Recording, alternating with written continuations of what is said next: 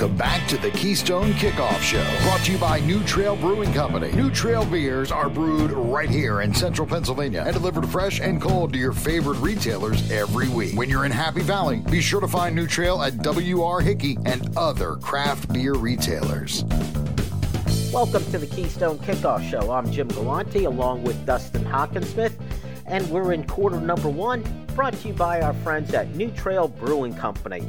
They brew their beer right here in central Pennsylvania and deliver fresh and cold to your favorite retailers every week.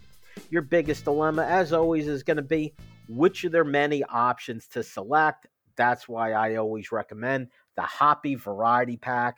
New Trail's Hoppy Pack, it's an absolute crowd pleaser, packed with 4 different hoppy beers, sure to please everybody at your tailgate, campfire, or wherever you're gathering to enjoy your New Trail beer. All right, Dustin, it's another win to talk about. Penn State over Rutgers over the weekend with a big 55-10 win. A week ago, I began our show saying, I think this team is a pretty good team and much better than it was at the start of the season. Did you see anything this weekend to make you feel any differently? Yeah, I mean, not really. I think, it's a nice thing whenever things aren't going perfectly to plan, which I think was how it went against Maryland and how it went, especially early against Rutgers, and you're still able to win decisively. And I think the one thing, just the personality trait of this team is that, the slow start, they just didn't let it linger for any longer than it needed to. Everybody in the stadium, who was supporting Penn State would obviously hope for a little quicker start, especially on offense and to be a little cleaner out of the gates, but it didn't go that way. It's something that we've talked about, several times too. So, once they kind of got the ship pointed in the right direction, they did what they had to do and they took care of business, going from down 10-7 to winning this thing 55-10. They really squashed the bug that is Rutgers. And it was kind of interesting early on with the announcers talking about, the most points Rutgers have scored in this rivalry as far as Big Ten teams is 10 points. And look, it's the first quarter. They already have 10 points. This one looks different, right, Dustin? Yeah, well, I mean, you kind of figure who Rutgers is and who Penn State is eventually takes over. But I know I was talking to my colleague, Johnny McGonigal. We did a podcast on Thursday, and he had mentioned that the over-under for Rutgers scoring was set at 13.5. And I was like, oh my gosh, I hate to say something's free money, but that seems like free money to me. And so now they score 10 points in the first, 9 minutes or whatever it is. And you're thinking, okay, maybe that wasn't free money. But then, I think the character of both teams showed up. The way that Rutgers struggles showed up, especially on offense, and Penn State, really took care of business. Just a weird start to the game, especially with that kick return, back and forth and that kind of thing. But I think Penn State, I think you come out of it, as we discussed, feeling just as good about this team going forward. And I think just 3 games in a row now of just taking care of business. And that's how I would characterize this game too. You take care of business. It doesn't all have to go perfect. You play 60 minutes for a reason. You can throw the first 7 out if you like. I think what we saw for 3 quarters plus is what we can kind of continue to expect from Penn State. And, I think there were times where, and I picked Penn State to lose at home to Michigan State for their third loss. So far, I'm a perfect 11-0 picking who's going to win Penn State's games preseason. But I feel better and better about this Michigan State game, especially seeing them, give up 39 and lose in overtime to Indiana this past weekend. Yeah, I'm not sure if that Michigan State team hasn't just packed it in. And I believe it was you and I, if not, I know I had this conversation with one of the other guys. Michigan State, to me, was one of those toss-up games. And the toss-up was going to be more about which Michigan State were you going to see. The one who's already packed it in by this point, or the one that's looking for 10 or 11 wins like they were a year ago. I guess we got the answer to that question. Let's not get ahead of ourselves, though. Let's get back to this Rutgers game. Specifically, let's talk about the defense at Penn State. It's been the constant. It's the part that dominated here. And it was funny, very early in the game when Rutgers did a couple nice things. I saw on some of the message boards, oh my God, why are we sending people? Why are we doing the exotic blitzes? Why? We're giving up too much. And in the end of the day, the points that Rutgers score were one. The field goal came after a short punt, a bad punt by Barney Moore, which we'll get to later. And the other one was the long kickoff return, another short field where Rutgers scored the touchdown. Other than that, it was complete dominance again for this Penn State defense, Dusty. Yeah, and you sort of expected, I think we talked about this Rutgers team just being, a gritty group, and they play hard for Greg Schiano, but they're just very limited in the talent and the ability that they have. So Penn State has a much better body pretty much at all 22 positions that you'll see on a football field. And so that eventually carried through. And yeah, you're absolutely right. They special teams, situations allowed Rutgers to not only get favorable field position, but to kind of have a little bit of confidence early. And then, the early part of a game is always kind of a crapshoot just based on what was on film and what they're doing that you didn't expect and how you adjust to it. Penn State did not take long to adjust to what Rutgers was doing, and eventually just kind of swarmed them as they did Indiana and Maryland. So I think you just have to withhold judgment. I know that's a tough thing to ask for college football fans. Sometimes you just have to, but that's the defense that Manny Diaz is running. I saw Urban Meyer and Jerry DiNardo talking about this Penn State defense, and we've talked about it in this respect a few times where Manny Diaz is going to bring pressure a lot.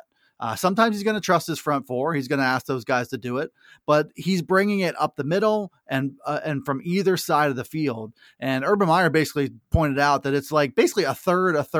When they send an extra body or two, it's whether it's coming from the left, right, or center. And so eventually that's just really tough for any offense to handle, especially when there's so much speed and athleticism and aggression with this Penn State defense. Eventually, he was a step ahead of Rutgers, several steps ahead of Rutgers, and the limitations of their quarterback, the limitations of their offensive line just kind of showed. And, everybody got a little piece of the action, which has been, part of the theme of this defense too. Just a bunch of guys, 11 players with at least half a tackle for loss. So, that's been the really cool part of this defense. And yeah, when things aren't working out early, you can grumble about it, but when everybody gets involved throughout the game and everybody's kind of part of the party, it's just a fun defense to watch. It really is, Dustin. And I'd like to talk about specifically two plays that occurred. And I took note of these watching film, which just shows you between Ross and Coach Caduti and T. Frank, I'm trying to learn. Okay. So I watched the replays and I try to stop, pause, see what's happening when they have these big plays. And I'd like to bring up two of them and then get your comment on them. There was one play, wasn't necessarily talked about a lot, but in it, Curtis Jacobs blitzed. He came in, rushed the quarterback who made the throw. I'm not sure if it was a receiver or running back. I think it was a receiver, made the catch out in the flat. Amin Vanover, the defensive end, he had backed out, went into coverage, and made the tackle for a loss. So here you already have that situation where multiple guys, more than four, are up on the line of scrimmage. Linebacker comes in, lineman, defensive end, drops back into coverage, makes the play. No, he didn't bat a pass down or an interception, but it was still a tackle for a loss after quarterback was desperate, dumping the ball off. The other one is the more memorable play, which was Jair Brown's scoop and score. And again, it was Curtis Jacobs who had the hit. They were showing a 7-man front with two defensive ends, Zane Durant, a defensive tackle, one cornerback, Daquan Hardy, one safety, Jair Brown, and two linebackers, Curtis Jacobs and Abdul Carter. So, okay, you got the picture. There's 7 of them. Who did the offensive linemen block? That's a tough decision. You probably take those linemen, including the defensive ends and the tackles first. If you did, you made a mistake because both defensive ends, which were Chop Robinson and Adese Isaac, they both dropped back in coverage. So you actually only brought 5 guys, but it was a jailbreak. There were multiple people there. Jacobs gets the hit. Jair Brown picks up the ball, goes 70 yards. I'm nominating Manny Diaz for most valuable player, coach, whatever you want to call it. Yeah. It was wonderful to see, and I'm so happy I have the pause button on my TV, Dusty. I think Gavin Wimsatt probably wished he had the pause button in real life to try to figure out what the heck was going on. And it all feeds into it. You know, when you show the willingness to bring corners, linebackers, safeties, whatever, when you show the willingness to bring them off either edge or run some kind of blitz up the middle, now you bring everybody up to the line. You know, really anything and everything is on the table for the quarterback. So you couple the tendency with the willingness to go through with it, with the athleticism of Penn State's defensive ends, and you have a really good combination now where you can't really anticipate anything, especially an inexperienced quarterback. So you are creating just mountains of confusion there. And probably the last thing that the quarterback is going to concern himself with is the defensive ends dropping back into coverage, because that's the least threatening thing. So now you just create a whole nother combination of things. And it happens in this game with some success. And then it's on film. So it's like, you know, when Manny Diaz brings 7 or 8 guys up, really all bets are off as far as what's going to happen and what you have to prepare for and how you slide protection. There's just not a lot of really good ways to combat that. And it's part of what Manny Diaz is doing. It's part of the personnel that he's got. When so many guys are making plays, there is a threat from everywhere on the field. And it's hard to neutralize whenever you are doing some, you know, illusion type stuff at the line like that. And by the way, you know, you talk about Manny Diaz being the most valuable person or whatever from this game. You had high expectations and you loved the hire. How much better has Manny Diaz been in your eyes in real life than what you were expecting? He's been, I believe, incredible. Like I said, he's got me pausing my TV to watch all these plays. And I get it. He's got some wonderful players to work with, some tremendous athletes. And we're going to talk about the individuals a little more, specifically about these linebackers, starting with number 11. He's got fantastic pieces to work with, but what he does with them is so creative, so much fun to watch, as you pointed out, Dusty. I want to see more. That is it, though, for quarter number 1. We're going to keep talking about the defense in quarter number 2. New Trail Brewing Company proudly crafts their beers right here in central Pennsylvania. Brewed with only the best possible ingredients, New Trail produces a variety of year-round brands as well as weekly experimental recipes. New Trail Broken Heels is Pennsylvania's favorite local hazy IPA. This beer is smooth and full-bodied. Hand-selected Citra hops lead to notes of bright clementine and juicy ruby red grapefruit. Broken Heels is perfect for a pregame tailgate all the way through the victory celebration. It's that time again for football and tailgating, and no better way than with Go PSU RV. Drive your vehicle to Happy Valley and have an RV set up and waiting for you. And this year, KSN is teaming up with Go PSU RV to offer a special deal. Be the first to reserve the KSN special for the Ohio, Central Michigan, Northwestern, Maryland, or Michigan State game, and you'll get $500 off your RV. Call Mark at 800-519-8467 and tell him you want the KSN RV special. StateCollege.com is your one-stop source for news, sports, opinion, entertainment, and community events. Over a decade of experience covering the Nittany Lions from reporter Ben Jones. Lively commentary from columnist Mike Poorman and others. Local perspective, local expertise, local information from Penn State's hometown website, StateCollege.com. Trust StateCollege.com for daily coverage of the school, team, and place you love.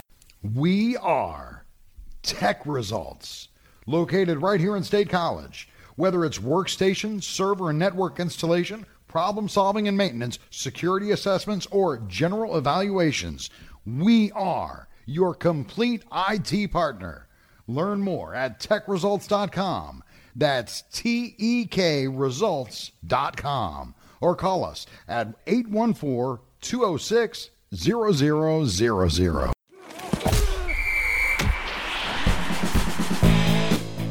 Welcome back to the Keystone Kickoff Show, brought to you by New Trail Brewing Company. New Trail beers are brewed right here in central Pennsylvania and delivered fresh and cold to your favorite retailers every week. When you're in Happy Valley, be sure to find New Trail at W.R. Hickey and other craft beer retailers.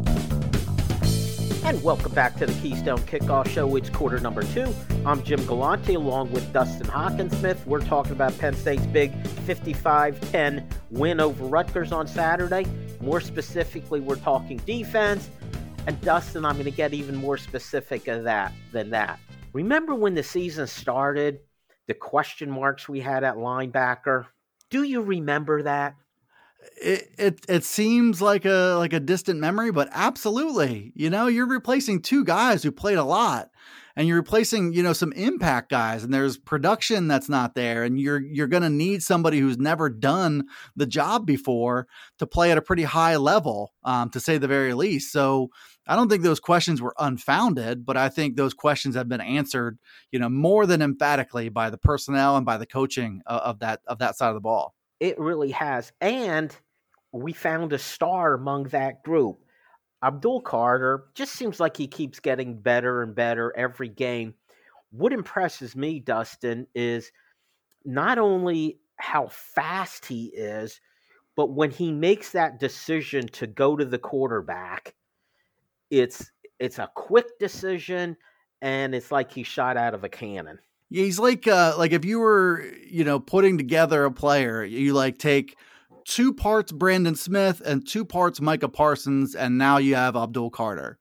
I think the length and the build are more Brandon Smith-like, but in terms of, the way that he plays, he plays with physicality, and both of those guys, do and did.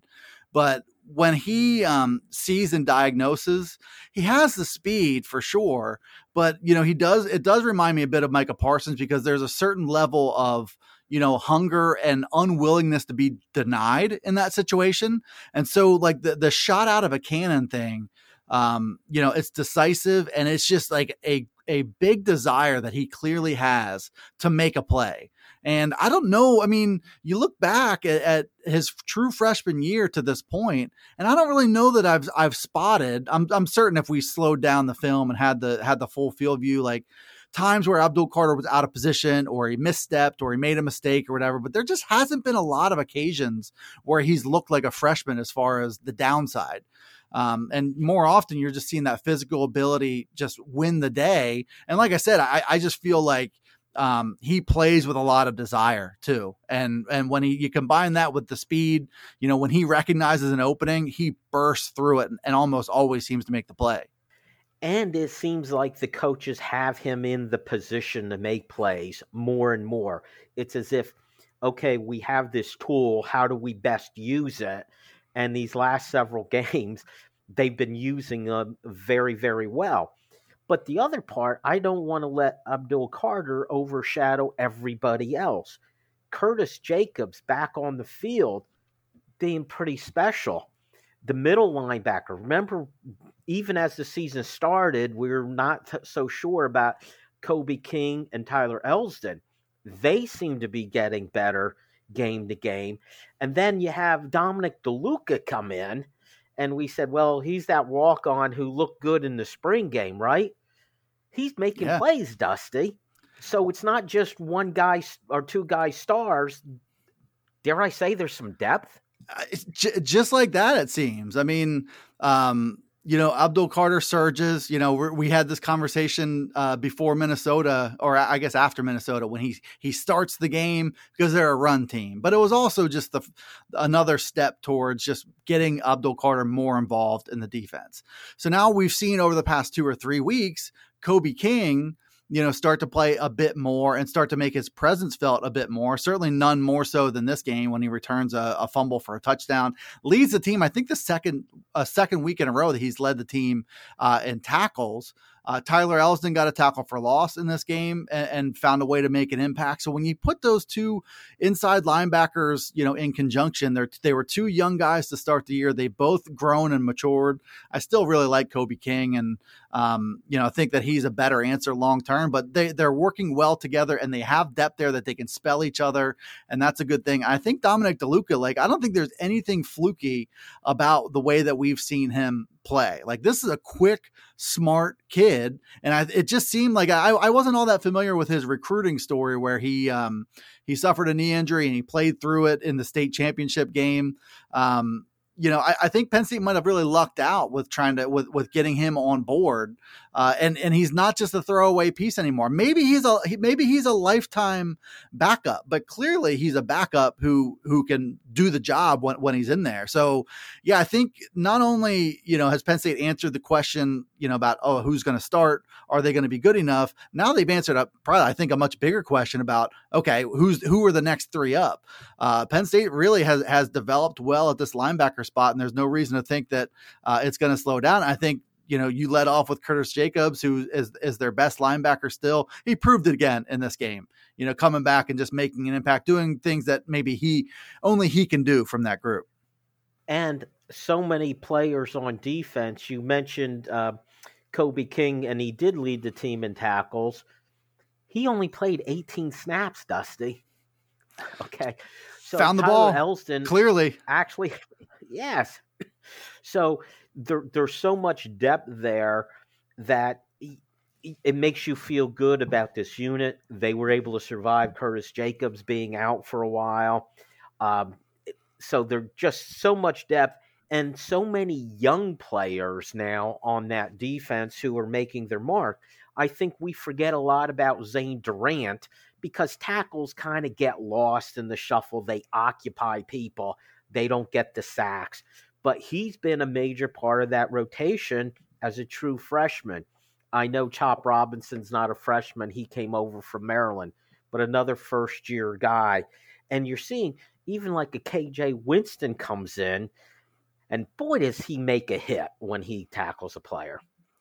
Yeah, and it all just points to added optimism about where the program is going. You knew that this freshman class was probably going to be asked to do a little bit more than your typical freshman class, just based on where the roster was.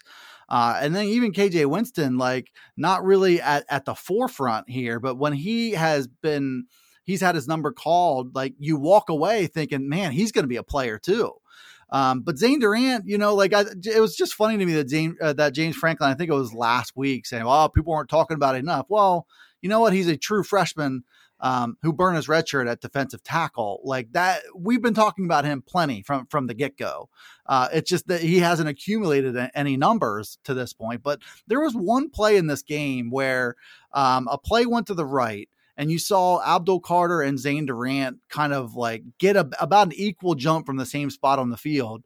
Abdul Carter won the race, but it wasn't a blowout, to see Zane Durant, running almost stride for stride with Abdul Carter kind of shows you, what he's capable of doing. And we've seen that over the past few weeks. So all these young guys have come very, very far. Through 11 games. And I think that's just been huge. You talk about a building block for the future, having guys who have ability, having guys who are mature enough to make them part of your plans in year one. Both of those things are great, but then having those guys get really, really meaningful reps and game experience in year one will make them that much more integral in the defense moving forward too, on both sides of the ball. You can make the case for obviously the running backs and some others too. These young guys and the commitment that the coaching staff has made to play them, I think that's up to 10 who have burnt their red shirt so far with Drew Shelton on Saturday. This is something that can change the program for the better and makes you feel pretty good. I'm really, really high on this team in 2023. And this is a big part of it. All these young guys getting time. I'm definitely high on this defense, Dustin. James Franklin, he set the terminology a couple years ago with the word elite. I feel this defense has reached that point that it's elite this year, and I anticipate it to be elite again next year. Now let's get to the other side of the ball. And there are some positions that are elite, but this offense, it stumbled through. It never really seemed to get much rhythm. And it was interesting on the TV with the announcers, they talked about, well, the defense scored twice, special teams once. I'll kind of give the defense credit for a third touchdown. After that interception, they set up, the short field, and they really should have had the touchdown. The penalty really wasn't a factor in the return. So going back to this offense, without those running backs doing some special things, this offense struggled a bit, didn't it? Yeah, I mean, it did. And I think it's just, I can't really put my finger on what it is. I can't really recall any truly horrid throws or anything. I think guys maybe weren't getting open all that much. And, this is something worth watching going forward, because we've heard a lot about Parker Washington and whether he is or isn't out for the remainder of the year, whether he's, we don't know whether he's coming back for 2023. So watching these wide receivers play is kind of an important thing as you go through the last game of the season and into the bowl game. And, I think early returns weren't all that great. They made plays when they had to.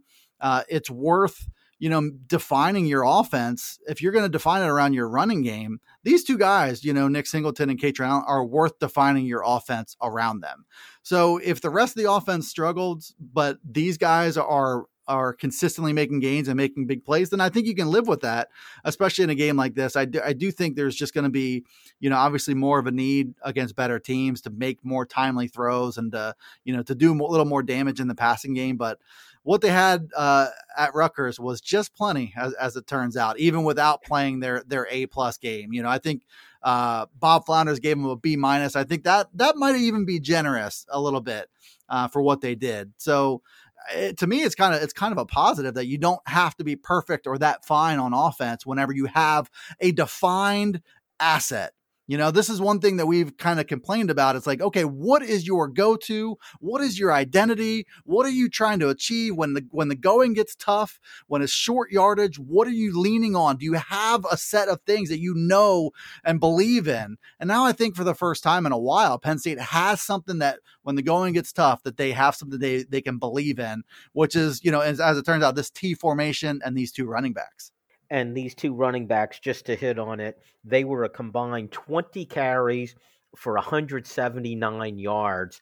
And even if they get stopped early in a game, there's going to be a point where they're going to make some plays for you.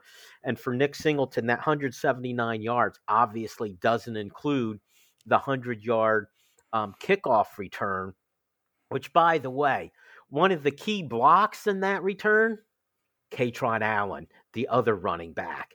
So that was really fun to see. We're going to keep talking about the offense when we come back in quarter number 3. New Trail Brewing Company proudly crafts their beers right here in central Pennsylvania. Brewed with only the best possible ingredients, New Trail produces a variety of year-round brands, as well as weekly experimental recipes. And next time you're watching the game with friends or by the campfire, pick up the New Trail Hoppy Variety Pack. New Trail's Hoppy Pack is an absolute crowd pleaser. Packed with 4 different hoppy beers, it's sure to please everyone.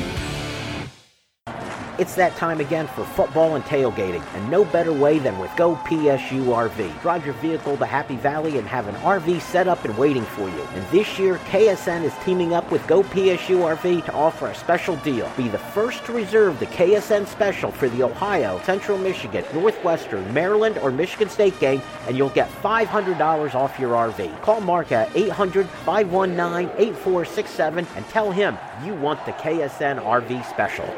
StateCollege.com is your one-stop source for news, sports, opinion, entertainment, and community events. Over a decade of experience covering the Nittany Lions from reporter Ben Jones. Lively commentary from columnist Mike Poorman and others. Local perspective, local expertise, local information from Penn State's hometown website, StateCollege.com. Trust StateCollege.com for daily coverage of the school, team, and place you love. We are Tech Results. Located right here in State College, we specialize in providing assistance with many third-party software suites. Our clients include doctors' offices, lawyers, construction companies, and even hairdressers. We provide help with their industry-specific software. Learn more at techresults.com. That's TEK results.com. Or give us a call at 814-206-0000.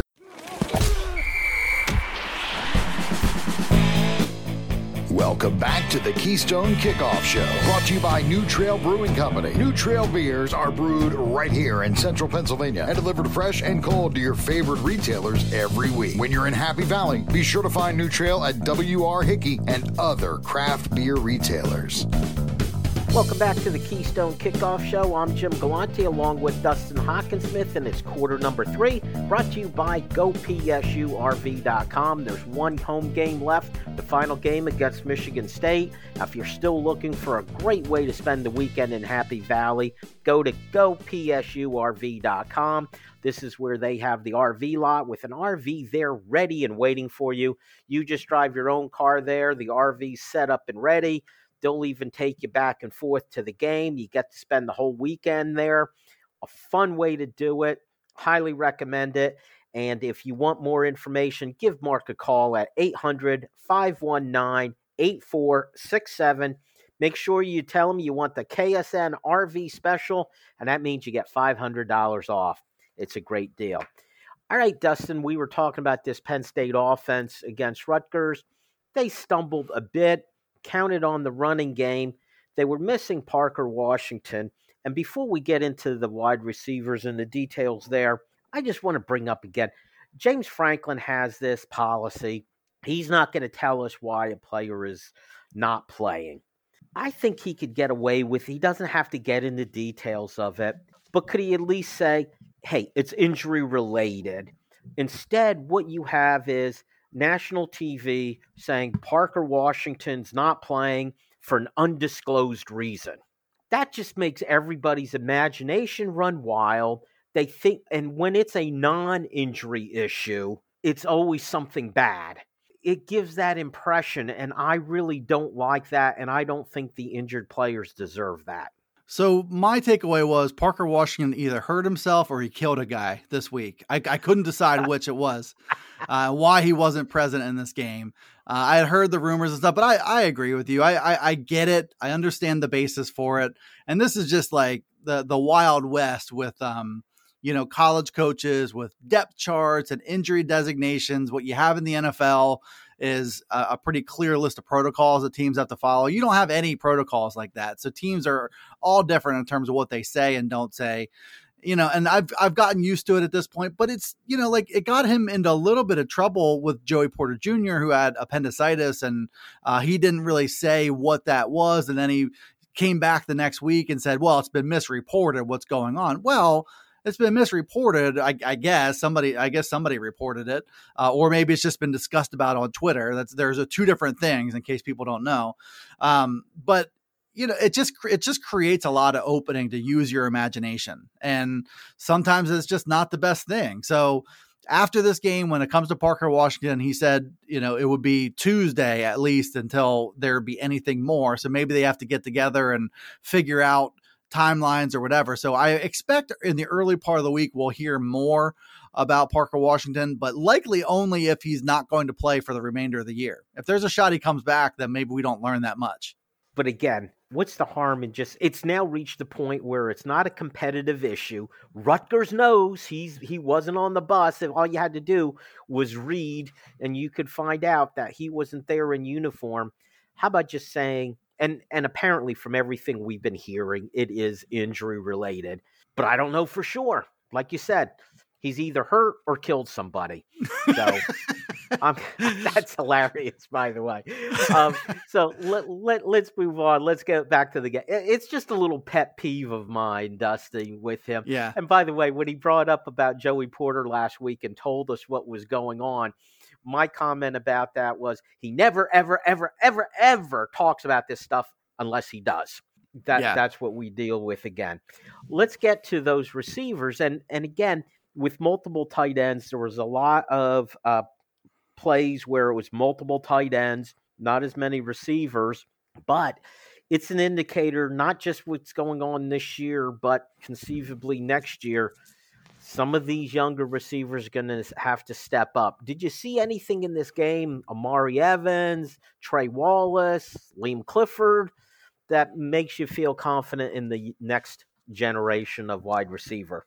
Well, I think Trey Wallace is the first candidate on my list. We've seen his role grow a little bit. I think we've seen him as a player grow a little bit. He's got the athleticism and he's got the leaping ability. He's got the physical tools to do it.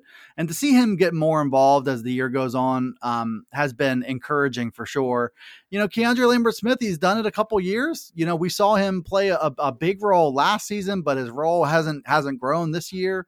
Amari Evans, for him to be come from a place where he was a 3-star kid out of Texas, for him to be playing as a true freshman is encouraging. You've got Caden Saunders, who is redshirting this year. You've got Liam Clifford, who seems to have a nice rapport with Drew Aller. So there's a bunch of different candidates, but it's like, just because a player has never played that role before, just because Harrison Wallace has never been a number one, it doesn't mean that he can't. It just means that, come winter and spring, we're going to be discussing this if Parker Washington doesn't come back. But if he were to be out for the season, we don't know that. If he were to be out for the season, there'd be a lot of practice reps and a very different vibe in terms of having roles that are now up for grabs. A new sort of jockeying for position through the end of the regular season. And then more importantly, through all the practice that is available to them in the run up to the bowl game. So I think they would be a head start if that were the case. And you'd be able to, really get more information and as coaches really be able to evaluate guys for new roles. But I do think, regardless, if Parker Washington exits early for the NFL, whatever the case might be, I do think the transfer portal is a possibility to get another veteran in there to play a role. All right, Dustin, let's take a look at that offensive line. Drew Shelton burned his red shirt. To me, that was the right answer. It really was, especially because we can see him starting. If he starts Michigan State in the bowl game, that'll be like 7 starts for him, I believe, which is great experience. And if you're starting as a true freshman, even if it's in replacement for an injured player, you're not going to be around for 5 years anyway. Dustin, it's just not going to happen. We did see the growing pains with him, especially early in the game. But overall, it was nice to see him play, but they also had to shuffle some other folks, meaning they didn't want to go to J.B. Nelson because there's concern about his red shirt.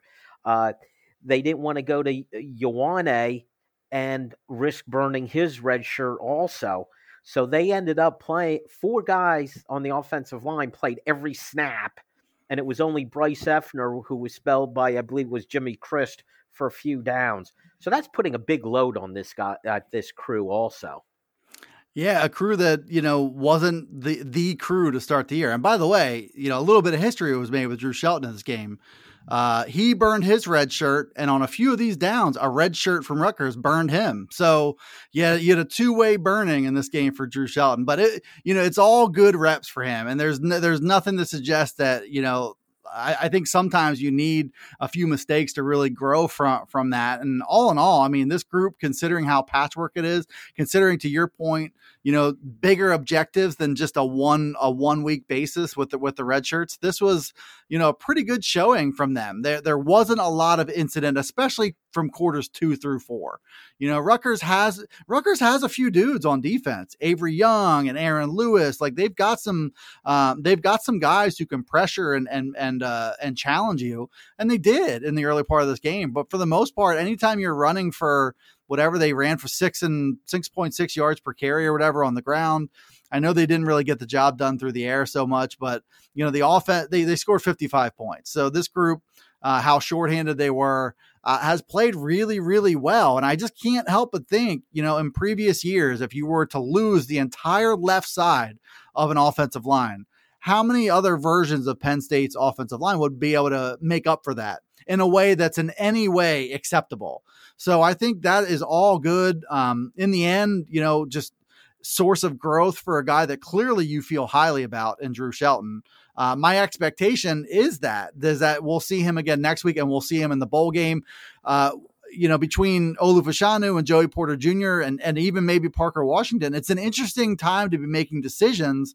If you're not 100% and you're considering the NFL, or do you come back at all? So you might see the same version of the offensive line keep going forward. And I think it's been okay. It's been surprisingly okay. And remember, this team got burned in a bowl game recently with players not being there and freshmen not wanting to burn their red shirt. I think J.B. Nelson is still at 3 games. So if he doesn't play against Michigan State, he could play in the bowl game.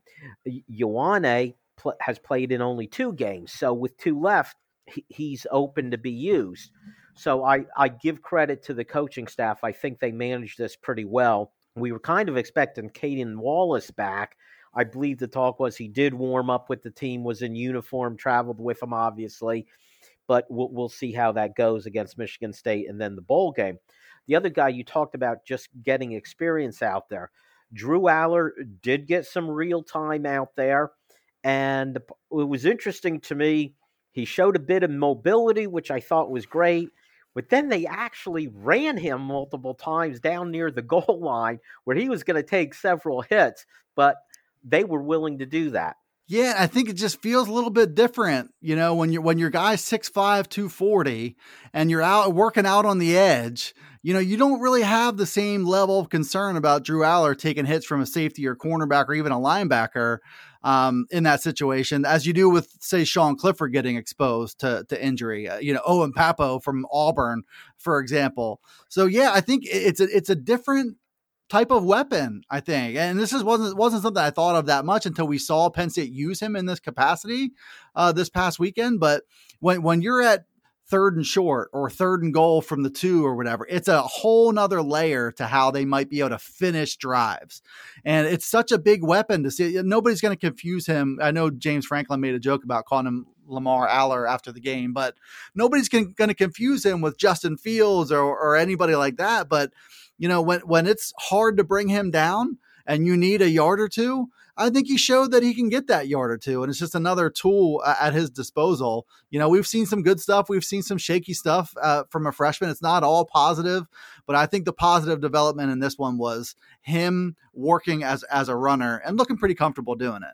He did. And by calling some of those plays, Dustin, I believe it's not just throwing the ball where you kind of need that experience in a live game. I think also by running the ball, you start to realize, as you mentioned earlier, the other side, no matter who it is, they have some dudes also. So it's not like running in high school. He's not going to outrun people. He needs to learn, sometimes you need to take what they give you and not try to do too much. That's it for quarter number 3. We got lots more to talk about in quarter 4. We're going to talk about bigger picture then. Stay tuned for that. New Trail Brewing Company proudly crafts their beers right here in central Pennsylvania. Brewed with only the best possible ingredients, New Trail produces a variety of year-round brands as well as weekly experimental recipes.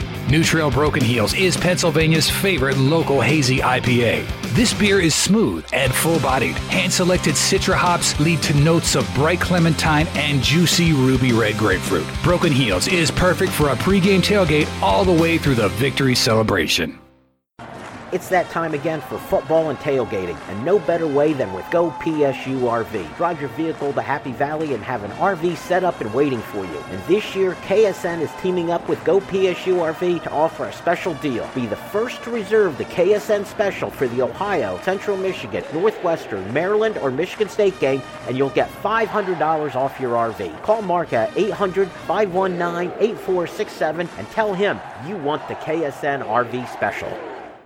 StateCollege.com is your one-stop source for news, sports, opinion, entertainment, and community events. Over a decade of experience covering the Nittany Lions from reporter Ben Jones. Lively commentary from columnist Mike Poorman and others. Local perspective, local expertise, local information from Penn State's hometown website, StateCollege.com. Trust StateCollege.com for daily coverage of the school, team, and place you love. We are Tech Results, located right here in State College. Whether it's workstation, server, and network installation, problem solving and maintenance, security assessments, or general evaluations, we are your complete IT partner. Learn more at techresults.com. That's TEKresults.com. Or call us at 814-206-0000.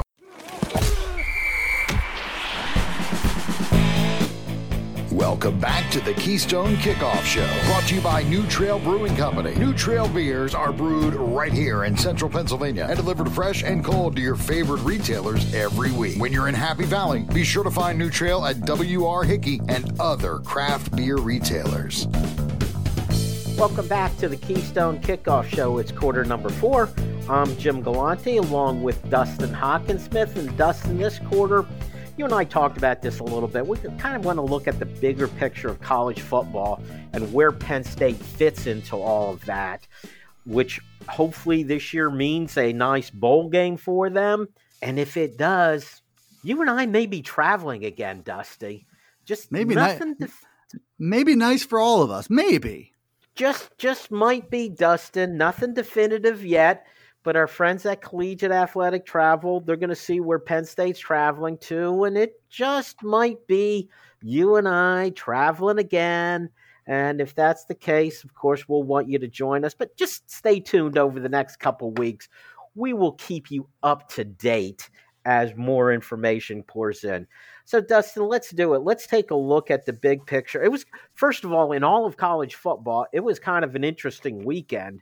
All the top teams, even Georgia, had a bit of a struggle before putting Kentucky away. And then you had Michigan just sneaking by with the help of some officials.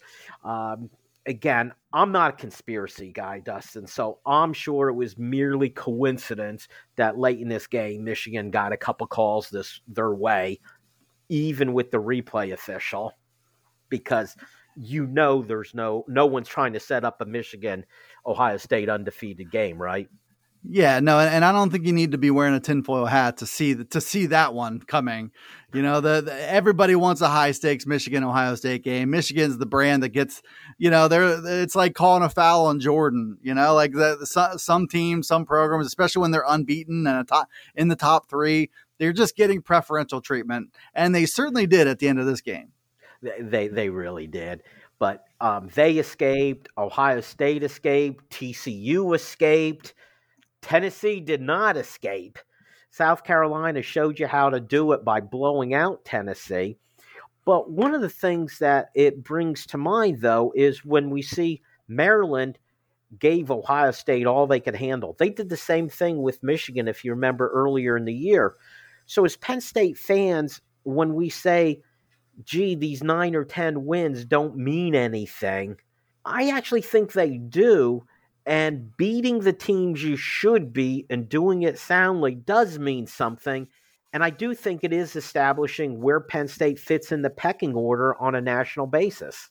Yeah, 100%. I mean, there's nobody in America that can just take 10 wins to the bank and can say these 10 wins don't mean anything because we lost the 2 most important ones. I understand the sting in that. I understand the desire to see growth and desire to get into that college football playoff picture. But, coming off 2 seasons where they won 11-11 combined, if you can win 10 or 11 games in 2022, there's just no way that that's not a win. And to your point, just, teams are going to, they're going to peak, they're going to valley, you're going to get a team's A game one week, and it's important to be able to find ways to win. And a bunch of teams had to dig deep in order to do that down the stretch. I think you see pressure start to ramp up a little bit in these last couple of weeks. You see, teams kind of playing like they've got nothing to lose. So yeah, you have to be able to survive and advance at least a couple times a year. Maryland did challenge Michigan. They did challenge Ohio State. And I think by the transitive property, that makes Penn State the best team in the league, right? They had the easiest time with Maryland. So if my math is correct, they're the number 1 team in the Big Ten. No. Okay, my math is incorrect. I believe they're clearly number 3. which is not a terrible place to be when Right. you have an Ohio State and a Michigan. And also when you have in a national level where Michigan and Ohio State fit on that national level, probably only behind Georgia. I know TCU is still there undefeated, and one of Ohio State and Michigan is going to lose, but you have that established group at the very top.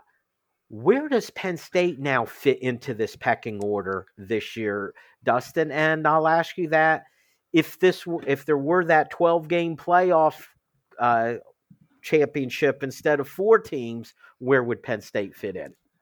Well, as of right now, they'd be in. Win next weekend, and they'd be in if there were a 12-team playoff. And it's a position that they've been in pretty consistently. Like they struggled the past 2 years, but Penn State has been a top 12 program. In a macro sense, and on a year-to-year basis, they've been top 12. Now, the way that things are sorting out, you've got Georgia, who I think is far and away the best team in America.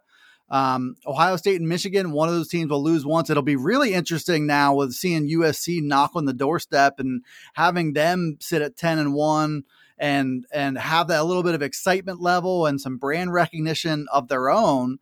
Would a one-loss Michigan still be in the college football playoff picture? I'm not sure. TCU still has work to do in order to finish off their run to a Big 12 title. But then after those 4 or 5 teams, I'm just going to rattle off, some of these programs. A bunch of them are 9-2. So LSU's 9-2, Clemson, Alabama's 9-2, Tennessee, Oregon, Penn State, Washington, Notre Dame and Utah are both 8-3, and Notre Dame's kind of on the upswing. All those teams, I just feel like there's a group of about 10 this year that if you were to play any matchup between those 10 on a neutral field, it'd be pretty close to a pick'em kind of game. Penn State is in that tier, and they've been in that tier a bunch. So it's familiar territory for them. And I think it should be considered refreshing to be back there, considering, after the way the last 2 years have gone, you couldn't take that for granted. So now here they are, and there's good reason to believe that it's kind of just the beginning.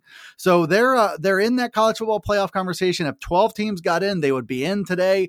I do think, not for nothing, that in a world where a 12-team playoff exists, I think you're going to see the power structure. You're just going to see some more parity.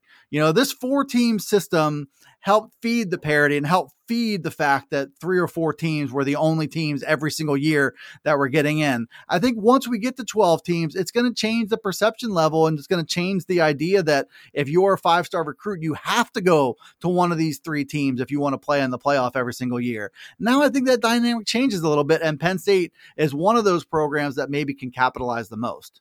And Dustin, that change is already starting to occur before the 12-team playoff came in. We've seen Alabama showing they're human. Clemson has shown they're human. Now, if we look at the playoffs, though, and we say Georgia, the winner of Ohio State, Michigan, now the loser of Ohio State, Michigan, does TCU stay undefeated? No guarantee there. I think they lose, they drop out.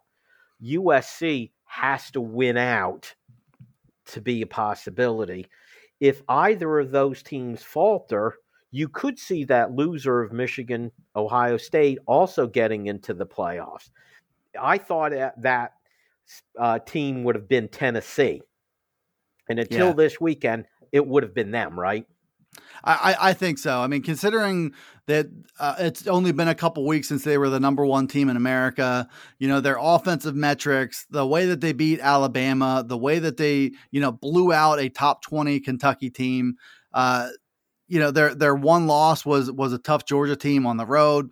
But yeah, giving up 63 and losing at South Carolina definitely falls into the category of laying an egg.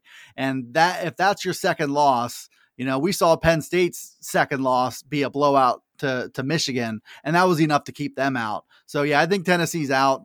You're going to have probably at least 1 or 2 extra 1-loss teams that do not get in. So I think these 2-loss teams, it's been about the only factor you can count on is having a second loss is generally a disqualifier. It generally is. Now, you have LSU's going to have an opportunity by playing Georgia in the Southeast Conference Championship game. If they could win that game against Georgia And we know Georgia's going to be in whether they win or lose that game. Will that affect how they play? So that will still be interesting. Let me ask you this question, because I've heard both sides of this argument. Would this all be even more interesting with 12 teams, or would it take some of the excitement out of the regular season because those 4 spots are so precious? Well, I mean, it depends who you are. So if you're a fan of Georgia or Ohio State or somebody like that, where what the marching orders are to make the playoff. Okay, no. But like for a Penn State fan right now, if it's a 12-team playoff and you're sitting at number 11 in the playoff rankings, it will make everything a lot more exciting, don't you think? So I think it maybe depends on what fan base you're rooting for. In general, I think it does it lessens the magnitude, especially of a weekend like this one, where you had 4 or 5 teams really have to limp to the finish line. It lessens the magnitude if they can afford a loss and still get in. So like if Michigan loses to Illinois, they're still in a 12-team playoff. So anybody who's a neutral fan, it does kind of lower the magnitude a little bit. But in general, I think all that stuff kind of evens out, because if you're the number 14 team right now, everything is exciting because you have a shot to get in. You have angles to get in. It just transfers the conversation a little bit. It does. I've never really been sold on how special a regular season is for not expanding a playoff. I don't really think that's grounds to not do something. But I get it. Like, I think there's just some, win or die type scenarios aren't really on the table quite as much. But I don't really care so much about that. Well, see, I always feel like, yes, it's potential that TCU is playing for their playoff life over the weekend, and they won. It made that game more exciting. But that was one game. How many more games would be crucial with all the Alabama, Tennessee, LSU, Alabama, Clemson, Utah, Oregon, Penn State? All of them would be playing in those win or die games. You win or you're not going to make the playoffs. Last question for you, Dusty. Seeing this lay of the land, we know it's still going to be 4-team playoff next year, and we're projecting. Where does Penn State fit in that scenario going into next year? I think they can be there. I think, to me, it will probably be their best possible chance. I get, not having a veteran quarterback is a strike against them, but you feel good about Drew Aller, obviously. I think if that possibility is strong enough that Curtis Jacobs and Parker Washington and some guys like that decide to come back for another year, even down to like Bryce Effner and Drew Scruggs, if everybody kind of recognizes that and it brings some of these key veterans back, I think Penn State has the explosiveness, the athleticism, the overall talent, and the youth that has grown. I feel like they've got a shot. I think they're going to be as close to Ohio State as they've ever been, especially if CJ Stroud leaves. And I'm sure he will. And then you've got those, again, another season where you've got those 2 big games. All right, Dustin, that's it for the show. Thank you all for listening. Make sure you join us next time on the Keystone Kickoff Show. New Trail Brewing Company proudly crafts their beers right here in central Pennsylvania. Brewed with only the best possible ingredients, New Trail produces a variety of year-round brands, as well as weekly experimental recipes. And next time you're watching the game with friends or by the campfire, pick up the New Trail Hoppy Variety Pack. New Trail's Hoppy Pack is an absolute crowd pleaser. Packed with 4 different hoppy beers, it's sure to please everyone. It's that time again for football and tailgating, and no better way than with Go PSU RV. Drive your vehicle to Happy Valley and have an RV set up and waiting for you. And this year, KSN is teaming up with Go PSU RV to offer a special deal. Be the first to reserve the KSN special for the Ohio, Central Michigan, Northwestern, Maryland, or Michigan State game, and you'll get $500 off your RV. Call Mark at 800-519-8467 and tell him you want the KSN RV special. StateCollege.com is your one-stop source for news, sports, opinion, entertainment, and community events. Over a decade of experience covering the Nittany Lions from reporter Ben Jones. Lively commentary from columnist Mike Poorman and others. Local perspective, local expertise, local information from Penn State's hometown website, StateCollege.com. Trust StateCollege.com for daily coverage of the school, team, and place you love. We are Tech Results, located right here in State College. We specialize in providing assistance with many third-party software suites. Our clients include doctors' offices, lawyers, construction companies, and even hairdressers. We provide help with their industry-specific software. Learn more at techresults.com. That's TEK results.com. Or give us a call at 814-206-0000.